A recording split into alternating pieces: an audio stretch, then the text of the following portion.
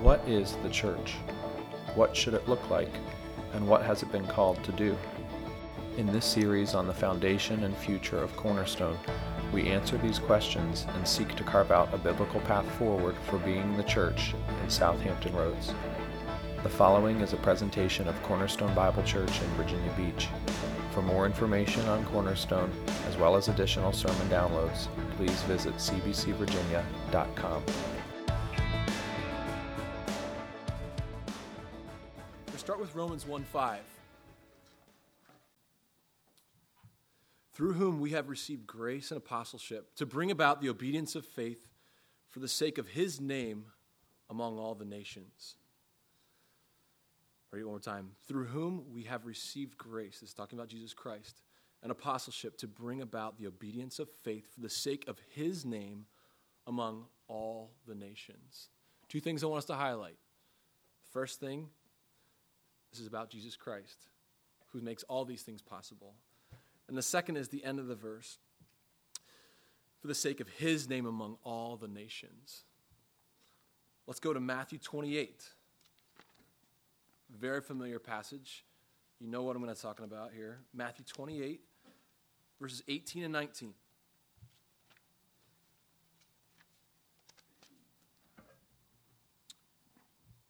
And Jesus came and said to them, all authority in heaven and on earth has been given to me. Go, therefore, and make disciples of all nations, baptizing them in the name of the Father and the Son and of the Holy Spirit, teaching them to observe all that I have commanded you. And behold, I am with you always to the end of the age. Last passage, let's go to 2 Corinthians 5.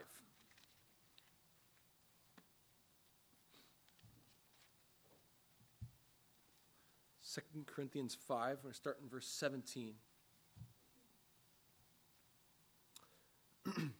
Therefore, if anyone is in Christ, he is a new creation. The old has passed away. Behold, the new has come. And all this is from God, who through Christ reconciled us to himself and gave us the ministry of reconciliation. That is, in Christ, God was reconciling the world to himself, not counting their trespasses against them, and entrusting to us the message of reconciliation. Therefore, we are ambassadors for Christ, God making his appeal through us. We implore you on behalf of Christ, be reconciled to God. This time is just to share our hearts a little bit about what God is doing in our lives, especially as elders, and how we're looking forward toward what God is doing, what he's already doing, and what we want to see him do in the future, and what we expect him to do in the future, and trying to understand how he is moving towards the future. We've already talked about what we believe the church is, not what we come to. We've already talked about how important it is to understand ourselves as ministers of the gospel, not as just members of a club. We are here making up the church body. So I want to talk a little bit today and start with the impetus from this song alone and from what we sing about, which is the gospel of Jesus Christ. He being the cornerstone, he being the rescuer, the deliverer, the one that gives us hope. From this, we are compelled forward. We understand who God is, and we can't keep our mouths shut. Or else maybe we don't understand who God is in the first place. That's why we want to be on our lips proclaiming Jesus Christ. That's why we want to preach the gospel to ourselves over and over again. It is all of our motivation to go forward and to do whatever the Bible tells us to do, as we know who he is, as we taste and see who God is, and we realize that he is worthy of not only coming to a Sunday morning service and singing and putting some money in the plate, but rather a life lived for him. We want to see that played out at Cornerstone Bible Church.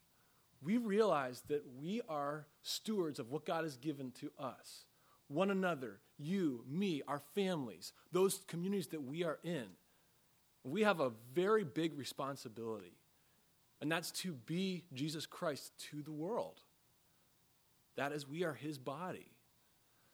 So today I'm going to quickly talk about being something that we've talked about many times, ministers, not just members. Stacy talked about this. We've talked about it several times.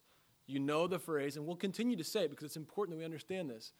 You are actually ministers of the gospel cleverly disguised as a Navy contractor. You are a minister of the gospel cleverly disguised as a financial worker. You are a minister of the gospel cleverly disguised as fill in the blank. But I want to go past that for a minute today. Okay, great. I understand. Someone asked me, what are you? Oh, I'm a minister of the gospel. That's very important. Good. Right answer. Okay, now what does that mean? And how does that look different from what you were before? Is it the same thing? Or like, oh, no, I put minister Chris here, or minister, whatever. Let me just put it in a new context for us. And maybe you know where I'm going from what I've read already. Let's call ourselves missionaries for a minute. That's, by the way, what we are. We are going to proclaim Christ to the world. That's our mission, is to show Christ to the world. Not as though we hand out, and I love, Dave introduced this term to me, we don't toss out gospel grenades and hope people just get saved. We talk about rather discipling others, to make disciples, Jesus says, so that we would go forth from here and not live and just come on Sundays and then, okay, now I'm going to go forth and, hey, Jonathan and Sarah Farmer, yeah, let's give them, food and money and stuff and let them be missionaries. No, you are a missionary. I am a missionary. That's what we're called to. Guys, this is not like something that we're just drumming up and like, okay, let's trick them into being missionaries, and then Cornerstone can grow more and more. No, this is a biblical mandate because of who God is and where he says he's going. And we're the body. We're the work for what he's doing. We are the pieces that he's using to bring the world to himself through Jesus Christ. So then what in the world does it mean then to make disciples? How do we do that? Well, we want to get practical here and talk about some other things too. And we see a lot of growth that comes through that is transplant growth. Some really awesome growth where we have people who've been away from church for a long time and they see our website somehow and they end up coming. And they stay and they grow and they become better disciples of Jesus Christ. And we want that, by the way. And we have other families that have come in and they've come from a great church and they're looking for a church in the area. And then they find Cornerstone and they attach themselves and become part of the body and serve and they worship and they are part of our body here. And then they leave again, perhaps, whether it's the Navy or some contract work like that. Then we'll see other families that are really quite different than either of those two. Some who maybe they've been here for years and years and years, but they're a neighbor and they have seen Jesus Christ in us. What we want to do is step back and say, how many were here to watch the dispatches from the front video that we watched this morning? Okay, and the rest of you were here to talk and listen to at least Jonathan and Sarah. We think of missions as this far off thing. And what do they do? Let's support that and make sure they're doing okay. I challenge us today, we need to think like missionaries. We are missionaries today. So get real practical. How are we doing that? How are we being Christ to the world? How are we targeting people? Are we targeting? So if we called up Jonathan and Sarah and said, what's your strategy? We want to know a strategy for them, right? They're like, what are you doing there? We're supporting you and praying for you and all these things. What's your strategy? Well, we want to get into these different places. We're talking to these 5 different neighbors, and we're praying for these. And they give us 5 specific family names, and we realize and we pray towards that end that they would receive Christ, and then they make disciples, and then that they would reach their families, and then this little pocket where they're at would know Jesus Christ. I want to say, let's do that here. Not just in, I go to Cornerstone Bible Church and, maybe you should come. That's not a bad way, but why don't we start targeting our areas and thinking, how can I reach the neighborhood around me? We live at Acorn Grove Apartments. How can Chris and Kristen Lowndes reach our apartment complex for Jesus Christ? We want to see people to know Jesus Christ. And we want to see people that have never known the name of Christ come to him. So our challenge this morning is to be ministers and to be missionaries. I wrote a few things down in thinking this through. One is to come back to really what Stacy said. What's happening on different fields out there, and we hear these miraculous stories of people coming to Christ, It's happening here. It's happening here. We may not know it, and we may not be open to it and not thinking about it. We'll open our eyes, first of all, and that's what part of today is going to be about. We're going to see that. We're going to see that people are coming to Jesus Christ. But that should also be an opening up for us to say, I want to be part of this. I want to be what my identity actually is, which is Jesus Christ to the world. So, I don't want to come off as though I'm just hyping up and doing a big pep rally, because that's not helpful. And we can just go away from here, yeah, talk to my neighbor. We want to make sure that this is starting to be ingrained in who we are. That's why we'll be working on this from a community group level. That's what we'll start as a family planning. Okay, well, you have these connections. You know, who's leaning in and being friends already that are unbelievers? Let's start praying for them. Let's have them over to our house. Isaac and I were just talking about earlier on getting together, and I was like, hey, why don't we invite Derek, your neighbor, who's an unbeliever, who we've had several contacts with. Let's get him over and be part of what we're doing already so that we could target him, that he might know Jesus Christ. We're trying to make sure that we understand that this is serious and that we should be strategic about it. We want to see the kingdom grow. So we need to plan it. We need to work. And Dave and Sarah are actually, Dave's going to come up and share a little bit as soon as I'm done here about what God gave them an opportunity to do. Not everything is perfect. We know that we may share Christ with Derek over and over and over again. They may never come to Christ. But we trust that God is good. And we trust that he is worthy to be praised and to be spoken of. We don't be like, oh, Derek didn't accept, I'm done. I'm out, you know. No, continue the work.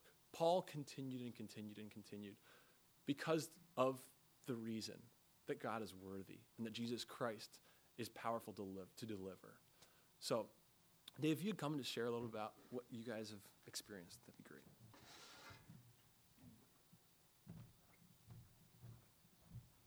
All right. I guess I want to just tell you a little story today, kind of illustrating what Chris is talking about and how God works through us despite our weakness and inability, and how he provides opportunities. It's not necessarily something that we have to generate. We have friends, Matt and Irma, that, and you have to understand, the backgrounds that we're from, not very much in building relationships with unbelievers. So when I say Matt and Irma were really our first non-Christian friends, like that's where I'm coming from. They were our first non-Christian friends, where we invested in them. They spent time with us. Like, we actually enjoyed hanging out. You know, that's where I'm coming from. And so just kind of through mutual circumstances, Sarah was in book club with Irma, and then Matt and Irma came over for dinner one time, and we discovered that Matt and I shared a common interest in strategy board games. So, you know, I'm a nerd now, but... So we shared this common interest. So he was like, hey, we should get together and game. That's what he calls it, gaming. So I'm cool with that. But he's like, we should get together and do that. So we did. We spent, I won't tell you how much time, but a lot of time together doing what we both enjoyed doing. And, you know, Irma and Sarah spent a lot of time together. So there we are, building relationships with them. And of course, as a Christian, I'm thinking, okay, where do we go from here? Because it's one thing to spend a lot of time with them, become great friends with them, but we want to share the gospel with them. Well, me being not a very good conversationalist and not good at transitioning conversation from one thing to the next, I'm thinking, you know, how do I introduce the gospel while we're playing Axis and Allies? You know, is it like, boy, and seeing all this war and everything, I realize the world is broken, and, you know, it needs Jesus. So, you know, that just didn't seem the best way to go. And we prayed about it and said, you know, what is the next step with Matt and Irma? How do we get from where we are to wanting to share the gospel with them and seeing them accept the gospel? And I didn't have it figured out. I had no idea. So we had spent a lot of time with them, and then we came to find out they were going to move away, which was kind of sad for us. And so we're sitting there, and we're getting ready to play a game. The girls are out at book club or whatever, and Matt and I are sitting there getting ready to play a game. And Matt says to me, he's like, hey, I know you guys are really involved with your church, and, you have good friends who are involved with your church, and you all seem like good people. And he's like, since we're moving away and all, I wondered if maybe you had any questions for me about what I thought of all of that. I was like, yeah, I would like to ask you a few questions about that. So I tell you, it's just a simple example of how God works in situations that, again, incapable, unable to transition from one thing to the other, and God presents an opportunity like that. And, Matt's an atheist, and his wife is Catholic background, but not very religious. And, it doesn't end at this point like a good Christian novel or Christian movie where everybody gets saved at the end.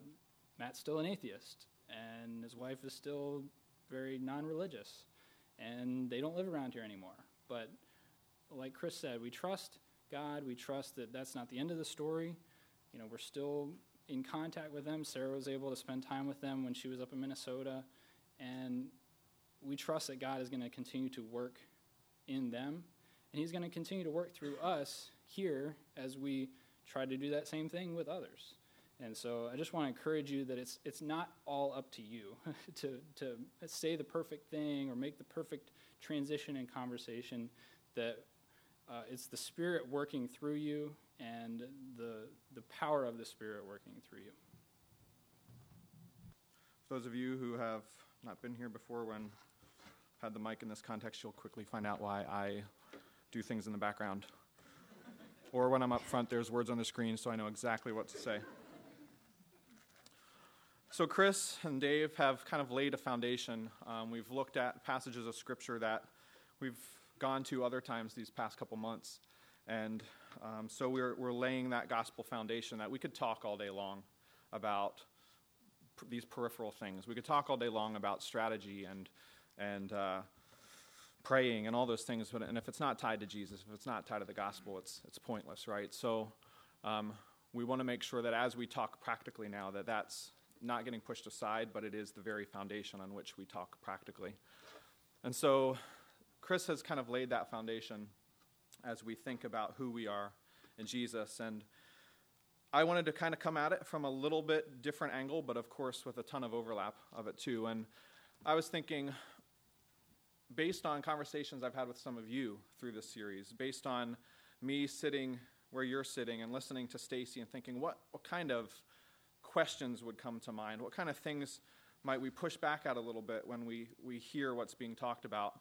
I thought of two main questions that I want to just spend a couple minutes talking about here as we think practically about what it means to be the body of Christ, made up of all kinds of different members, and yet with a common purpose.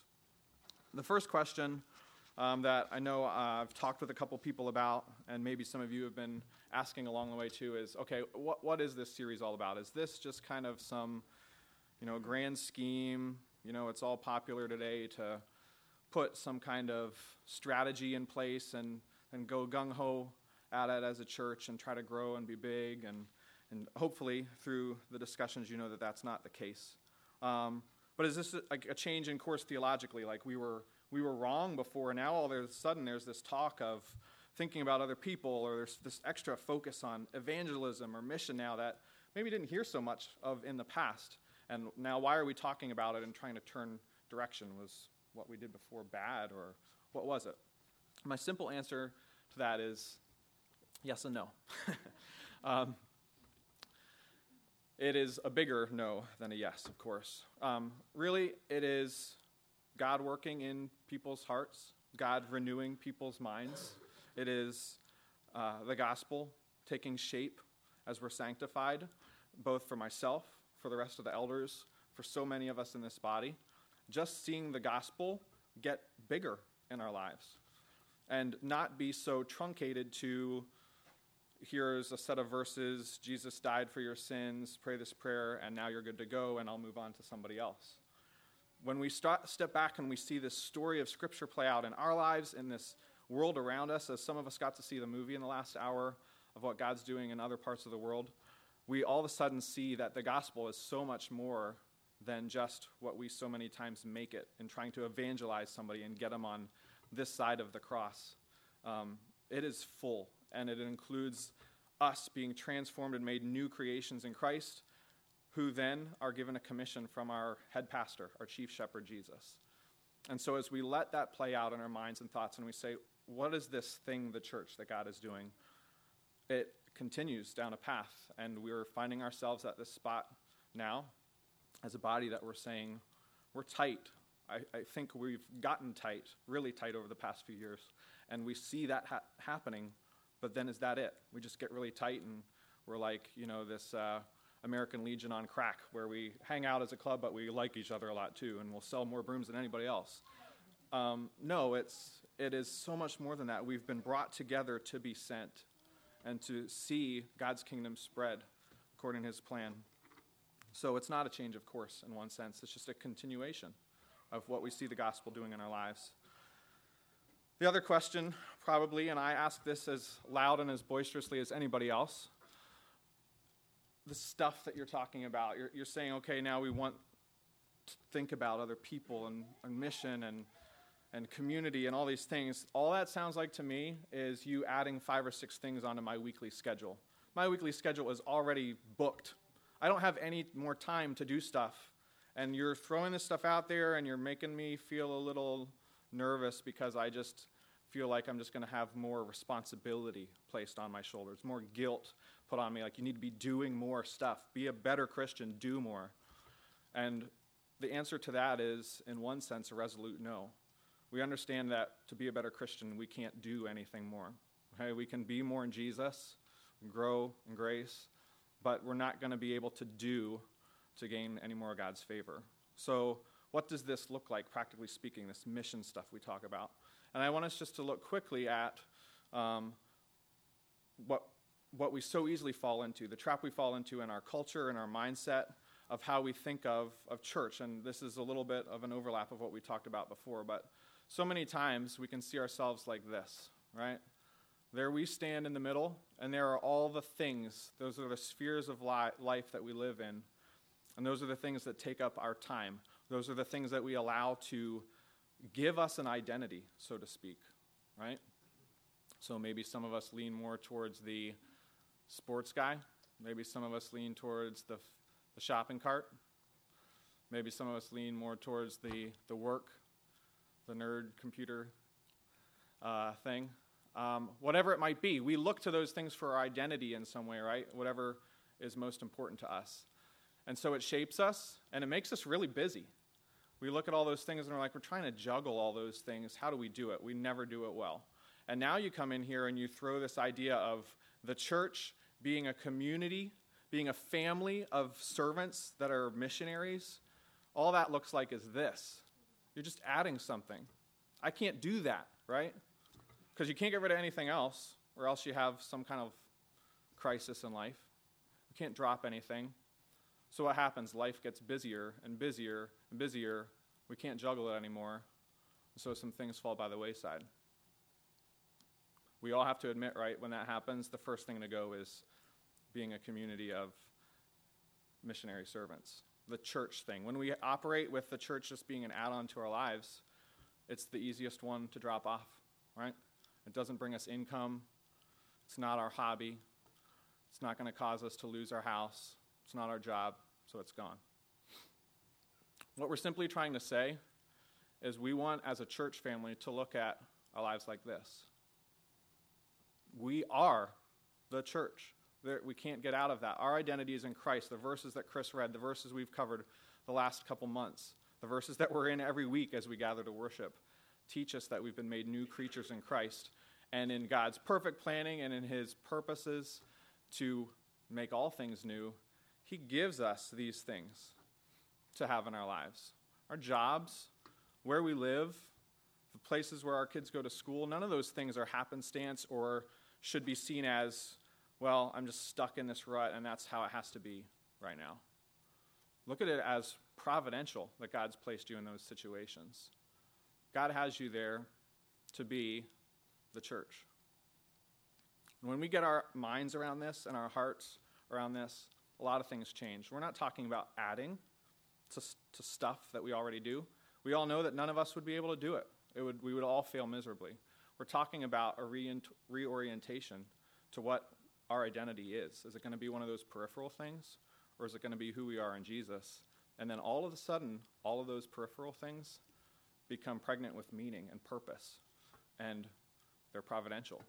They're the avenues now that God gives us to be lights in a dark world, just by being normal people with a little bit of intention behind who we are. So those are just two things that I want to remind us of and challenge us with as we think practically then, what does this look like? It might look very much like the week you already have. It might just mean taking a couple meals that you share with the family, with your family, and sharing it with somebody else in your community group and somebody else in your neighborhood, and introducing each other. Relationships, community, and the gospel interwoven. And these friendships that we build are not friendships that are falsely motivated, or hopefully they're not. Hopefully we want to have friendships. We want relationships with people that are believers and not believers, just for the sake of friendship. Of course we want these people to be transformed by the gospel, as we've had the privilege of doing, but they're not a project per se, all right? They're people, they're us, they're friends. So we take joy in that, knowing that we can do that. It might mean stay-at-home mom with a little bit of intentionality, getting out with the kids. It's going to be crazy. Hitting up a park, going to the library, running into other ladies that are in the exact same time of life that you're in, spending it that way with other women in your community group, taking time to pray together, encourage each other, be that family, then encourage each other to think how you're involved with other people so that they can see Christ in you and hear the gospel. It's nothing that's rocket science. It's just, here's the life that God's given us, and we're going to put some intentionality behind it and not just see it as annoying or happenstance or just another week in the rat race of life. If your life is a rat race, then maybe you do need to drop some things and change some things around. But this life has been given to us by God to serve a greater purpose than just earning the paycheck, just building the American dream. It's cosmic in scope, and it's going to be messy. It's going to be hard. There will be days where we can't do something that we want to be able to do for the sake of the gospel. It's going to be how it is. But what is our life? What is our lifestyle going to look like? There are going to be awesome stories of the gospel working out. We have stories in this room that that's the case. There are going to be other stories that are hard or that we didn't get to see God do what we wanted to see him do. And there are going to be stories where it's not yet finished. And we might not hear that it got finished and we saw people come to Christ until we're with them in eternity. But it is eternal. So let's push forward together as we think beyond ourselves to the purpose of God, how we've seen it played out in our lives, and how we desire to see it play out in others. So 2 quick things I leave you with. Whose story are you living? Are you living in your own story with all these things around you that you're trying to juggle, but it's basically you? It's about you. It's about, at best, let's add Christianity to the mix and just tack that on to my story? Or is it a total reorientation around the story of God that's playing out and he pulls us into it and makes us new? Whose story are you living in practically, daily? And where can intentionality become more evident in your life? What are the simple things that you do already that can just have a tiny bit of change? Your grill from the backyard to the front yard, a couple extra hot dogs on the grill to have some neighbors in, have the kids around your neighborhood running around and smelling the brat and coming over, and a conversation starts. Little things that can have eternal consequences. So we're going to have a couple more people come up now and share just what God's doing in their life. I'll ask Kate to come first, and then Bob, and continue to think here. Well, Jordan, it would have been really helpful if you guys had done this series like last year when I was like meeting and hanging out with my neighbor, because then I would have been like, oh, they're not a project. But I live next door to an elderly widow named Judy, and the first day we moved into our apartment, I was doing laundry. She was downstairs, and she said, "Man, it's hot and muggy." And I was like, "Yeah, it is." She's like, "It's like living inside of a dog's mouth." I was like, "I like you." So we started hanging out, and I had another friend who was like, "I want to do more to help the widows in my community." And she lived in an elderly community, and there were just lots of people who were really lonely, lots of ladies. And she said, "So every Monday night, me and Miss Gray, we watch The Voice," or I don't remember what show it was. And when she said that, I thought, I could do that. I could watch a movie with my neighbor or watch a show. That doesn't sound very scary. So I did. So every Monday night, Judy and I would hang out and talk. And, just as I began to hear her life story and, how she'd gotten divorced and remarried, and then her husband had died, and just how much pain and loneliness and just unfulfilled purpose. Like, she doesn't know. She's living in this little apartment, and she watches TV all day. And just, you just, look at that and go, man, if that was my life, I would want God to reach in and, show me what I'm supposed to do. What is the point of life? And those sorts of things would sort of crop up in conversation, but not a lot. But, I was very forthright with what I thought about abortion, and we disagreed, and we'd talk about it, and politics would come up, and, just when you build a relationship with someone, you get to a point where you're not afraid to say what you really believe and what you really think. So it was just a blessing that Judy wanted to be friends with me and wanted to build a relationship and have a friendship. So we started, after Isaac was born, she'd watch him all the time, and remember when that Bible show came on TV? The Bible series or whatever. Well, she was really excited because she thought, oh, this is something Kate's going to like to watch because it's the Bible. Oh, great. Okay, well, yeah, we can watch it together. And we did. The first week was fine, Samson knocking down the temple. And then just as the week right before the crucifixion, the week before Easter, on Sunday night I went over there and watched it. And she wanted to talk about what she thought about God. And she opened saying that she was agnostic. And I was like, oh, wow. Doesn't that mean, you believe that God could exist, but you just don't know him? So through the conversation, not very winsomely, I'm sure, and, Jordan, you're right, it's messy, and nobody, tells you, it's going to be that messy. But I'm trying to figure out what to say and share the gospel and, just focus on the fact that it's not about being good. Because what does that mean, Judy? What's good? You just get to decide what's good. I get to decide what's good. God is good. Well, what does that mean? And what is sin? And in the course of the evening, I offended her so deeply because I was implying that she wasn't a Christian. So the Bible series ended. We talked about a lot of different topics and, said bye, good night, walked next door. And the next morning there was a little card on my doormat that said, I cried all night because you think that I'm not a Christian. And if we're going to stay friends, you cannot talk to me about this stuff anymore. And I was just hurt because, man, I blew it. And I went home and I cried and I was like, Jeremy, I don't understand why it's so hard. I thought it was, here's the truth. They go, oh, okay. I don't understand.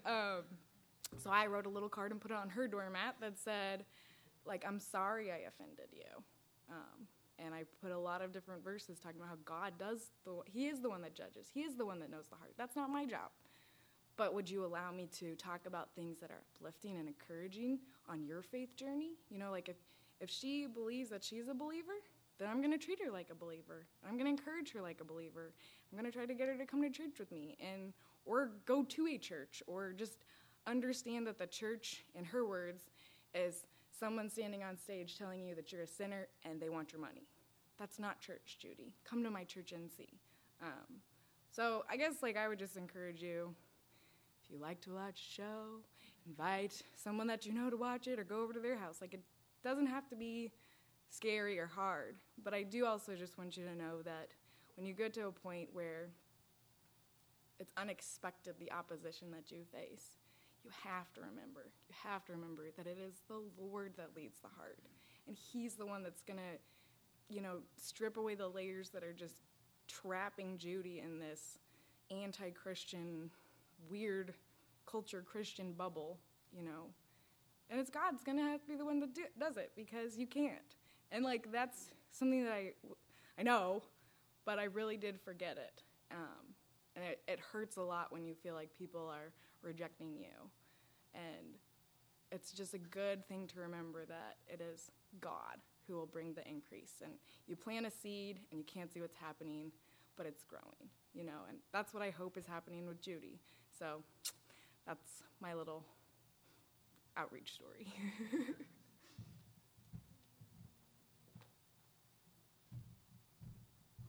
Good morning. When I was asked to come here and share my testimony of what this church has meant to me, and specifically in regards to, I guess, my change in my thinking of what church is, it was actually a really simple topic to talk about, even though public speaking is not my big thing. But actually the topic is really easy because this church has really impacted me. So I just want to give a quick, just want to tell you how I grew up. I grew up in a Christian home. I was born on Saturday. My dad had me church on Sunday. And if there was an excuse for not going to church, his typical reply is, throw up and prove it to me. So that's where I came from. And I thought I knew everything. I thought I knew what the gospel message was. I thought I knew what the purpose of the church was and why the church existed. And for coming here for around 2 years now, I have it totally wrong. When you look back and you can see things through time and say, man, I was so messed up. I had it totally wrong. And I wanted to publicly thank the church leadership here while I had this opportunity, because they had a chance to be lazy. They had a chance to just do status quo and just be lazy about it. But no, they wanted to consult Scripture and let Scripture guide them to what church really means, what the purpose of the church is, what should we be doing, are we doing it right? And so I really commend them for that. And so I say, how has that affected me? That's affected me because I now have to consult Scripture, and I have to look, am I doing it right? I also personally, not only do they have to give an account, but I personally have to give an account. And you personally have to give an account. And so that's one way it has affected me, is that I know I'm going to be accountable for my life. Number two is affected me by the authority of Scripture. The scriptural authority of how we do things has affected me. As we look and be like the good Bereans, that we look into Scripture and make sure we're doing it right. Another way, it's motivated me. My motivations have changed. My motivations to do things right. I'm not sure if all y'all know this, but we started our own community group now, and I'm excited about this. I'm not doing it right all the time, but I'm excited about it. They have motivated me. I wouldn't say sneakily, but Mr. Ed Hensler, it's pretty neat how this church is encouraging you to keep growing and becoming mature in Christ. And so that motivation to do it right, to mature in Christ. And so in turn, I'm looking at my community group now, and we're growing, and I'm starting to have affections for these people that I didn't know I would have. And I was like, I want to see them do the same. I want to see them get motivated for Christ. I want to see them move to become more like Jesus. So another couple ways that has affected me is church membership. How church is done with church membership has affected me. When I first came here, Stacy wanted to know, why did you leave your other church? Huh? What's the problem? Did you not like the carpet color? The type of music? He wanted to make sure I was leaving for good reasons and I was coming on the right terms. And it also affected how I present the gospel. And it's like Jordan said, is the gospel the center of your life? Is the gospel the center? And are you spreading it out when you go to the stores, when you go to the mall, when you're at work? That's how we are going to be effective, is not putting something else into your life. And so I just wanted to really thank the leadership here because they've affected my life and affected my family. So thank you.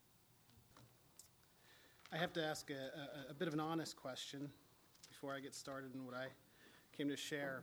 Have you ever in the back of your mind wondered, it's not something you'd probably even talk about with those close to you, but you ever wonder, you see Stacy, any pastor comes up on a Sunday morning, what do they do all week? Like, they work on Sundays for a couple hours, but we pay them good money. Do they really work? And in our particular situation, Stacy, where is he? He's really up here. How's it going? He convinced us to put an office in his house, so we converted his garage into his office. So you got to wonder. So I thought I'd share this with you as a bit of a payback for putting my goofy picture up on the screen. Confirmed. Sunday mornings is it. Unfortunately, his golf game doesn't show how much time he spends out there. Here you can see him on the phone in one of his counseling sessions while we're waiting for him to putt.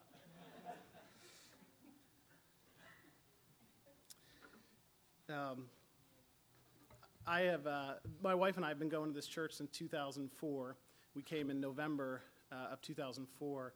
It was a much different place. By show of hands, how many of you were coming then in 2004? Okay, we've got a handful. So you'll remember this. Becca and I had been married by then 3 years and had been in New Jersey at 2 different churches and had tried several churches in Virginia Beach. When we rolled into Cornerstone, what we were struck by was the number of ties, because the evangelical church movement in America had already gone towards rock bands and jeans, which was great, and we embraced it and loved it.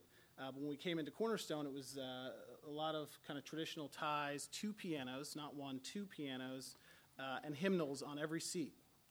But we thought, let's give it a shot. And I was kind of encouraged by the hymnals because we hadn't heard a whole lot of that. And so the community was great. People were loving on us. And we loved the truth from the pulpit.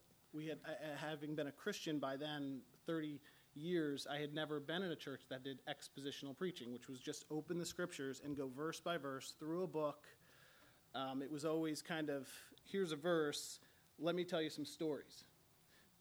And God grew my heart through that. But man, when I got in front of expositional preaching, and Becca too, we started to grow and understand the scriptures like we never understood it. But like the other churches we had been to, at about the 6-month mark or so, we were like, well, I don't know if this is a fit for us. I don't know. We'd become kind of, no one's having us over for dinner anymore. Kind of like the honeymoon period was over. So we're like, maybe this isn't the right place for us. And I remember it was one Saturday, we were talking. We didn't have kids. We were in kind of a lot of the space you guys are in now, the young whippersnapper period of our lives. And Becca said, well, maybe it's not the church. And we've been to 6 churches since we've been married in 3 years. Maybe it's us. And I thought, do you know us? It can't be us. And she's like, no, maybe it's us. Maybe we're doing something not so right. So we said, okay, well, let's give this a whirl. Let's commit. Let's just go all in. And what that involved, which I think had taken us a while to get to, was Sunday night church. Had to go. We were like, we love our Sunday nights. Like, watch a movie, take it easy, relax, football. We had to go. So we started to do that. I started to show up on Sundays and set up chairs, which was another thing that was just like, okay, if we're going to do it. She started to work in the nursery. This is how you know it wasn't just rote, just program. Is they had us do canvassing. I don't know if you're familiar with that, but come Easter or Christmas, door hangers. Like you go up to people's doors and you hang this thing like, come to our Easter service. And Becca's like, you got to do it. We said we're going to come in. I'm like, I don't want to go to people's doors. Like, you don't do that these days. Like, you just don't approach people's stuff and put trash on their doorknobs. And they're like, the pastor's like, Pastor Tim was like, we got to do this. We need you to come out. And I remember saying to my father, who was going to the church, I was like, Dad, we got to do this thing, like canvassing. And he's like, no, that's not my particular cup of tea. And I'm like, it's nobody's cup of tea. Nobody wants to do it. We got to do it. And we had gotten like one family to come, and that was kind of like from the front, like this family had come, so we all got to do it. You ought to be so thankful we don't do canvassing anymore. So I did it, and we would go out, and like there were all the fears, like dogs, like crazy dogs that want to kill you, and like people, like one guy crumpled it up and threw it at me. It was terrible. But the point is, we started to really plug in, and like Bob had just said, our affections started to change for the people. Like all of a sudden, Danny Wilkin and I were like setting up chairs, and I was getting to know this computer science guy that I would never have probably otherwise gotten to know, and now Danny is such a dear friend to me. Countless other stories of of God using the church through the scriptures and constant preaching and being around others that loved the scriptures, and through us serving, which was painful. I mean, understand that if you're not in that yet, you need to get there, and you need to take some steps just to start, because it will change how you view the church and who we are as a people. Is it easy? No, it is not. But it's just as much of a commitment as it is marriage. You don't always want to love on your wife. You don't always want to get up and go to work. But you commit to do it. And, I mean, God can just work in someone that's willing to do that. Get out of your own way and take your kind of traditions. Well, Sunday night I do this. Just yield. Just for moments to see what he would do. And I encourage you all to do that. That's kind of my first point, our experience. The second point is, during this period of time, 2004 to, say, 2007, so our experience of church is just completely changed, and we're loving being here and serving. Stacy had reported some numbers and like dips of years where our attendance, and I'd say in being close with Debbie and Frank during this time, they had some of the same experience. I think they had kind of come into Cornerstone and just fallen in love with it. So Frank and I are kind of working together and serving together, and just we would do anything for this church. So we were in love with it, and we didn't know what families were coming and going. We were just like, this is the best church in the world. If you're leaving, that's on you. You're wrong. Like, this is awesome. And so then in 2007, it was Pastor Tim had asked Frank and I and this guy Randy, would you come and help us serve and be deacons? And we were like, okay. And Jeff was here serving, and Teresa, like, you guys were great, like, just in helping us, and Steve Davis, another gentleman, a couple other guys. So Frank and I were like, okay, like, we'll come, and we don't know what you'll have us do, but we'll serve. We'll do whatever you need us to do. Well, then within about a year and a half, those guys are gone. Like, they're planning a church here or leaving to go here, and what you're left with is Stacy, this new pastor, Frank, Randy, and I. None of us have any clue what we're doing in church leadership. But we love the church, and God's doing crazy stuff. So it was status quo. Like, we didn't want anybody to mess with it because we love the church.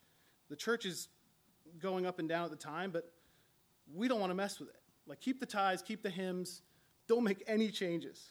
And we kind of got into this thing where we had to change our name, and we were like really cautious about that. And like, even stepping through those next few years, we met every Friday, loved meeting together, talked about a million things, didn't do a thing, like didn't change anything because we didn't want to mess with it. And then in God's providence over time, things did start to change a little bit, and God brought men into the leadership and families where would say, but isn't there some responsibility if you're going to give an account someday, that you want to take steps to be deliberate? And we're like, well, that makes some sense. We trust God, though. The Holy Spirit's already changing people. We fought that for a while. And just, God has just worked on the leadership team to change hearts. And I think ultimately we've all come to this conclusion that you can't, like a business model, the Holy Spirit will move as he moves in his time frame. You can't speed that up or slow it down, but to not be deliberate to not help the church understand and put real community around the process would be lazy of us.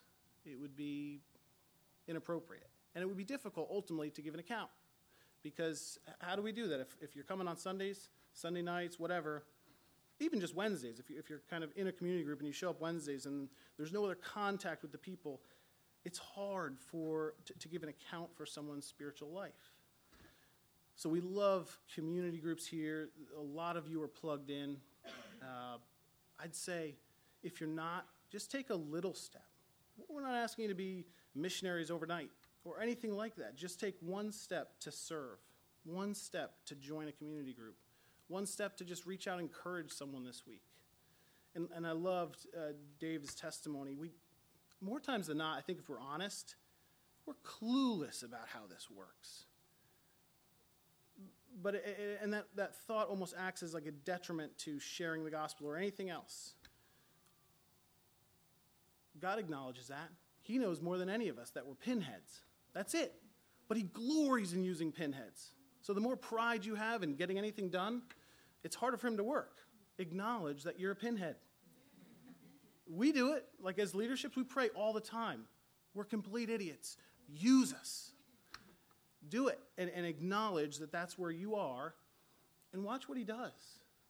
Because he can work with a soft heart. He can work with you if you're yielding. And you're not going to know all the answers. That's okay. You know, he'll provide these great opportunities where people will come up to you and be like, hey, what is it that you believe? Now, I don't know if this example is God's providence, but I've been overweight. I've just been struggling with that my whole life. And I pray about it. God put this clown at the end of my street that somehow cares for me. He's a wrestling coach locally. And he comes to my house. He's like, you got to come work out with us at 6 o'clock in the morning. I'm like, I don't want to do that. And he's like, he's on me. He doesn't let up. Every night I get a text, come at 6 o'clock, 6 o'clock, 6 o'clock. So who knows? Maybe God's working to kind of share the gospel with him and to help me strengthen whatever muscles I never knew even existed. But God will, if you ask to change your heart, to use. Like, let's be a church that's used. Like, forget about the hundreds and thousands of churches even across this country that are just coming, showing up Sunday mornings, and they're not used. If we're going to be here, let's play. And that takes soft hearts. It takes hearts willing to do things that are different, not just get into a routine and be like, no, that's not my cup of tea. Well, odds are it's not your cup of tea, but let's do it. So I thank you for participating this far, being encouraged, be energized, talk to folks about these things, plug in the ways that we've presented. And I know God will use you and this church mightily over this next years, months. Let's pray. God, we do come to you and say that we are publicly acknowledged to you. We are nothing without you.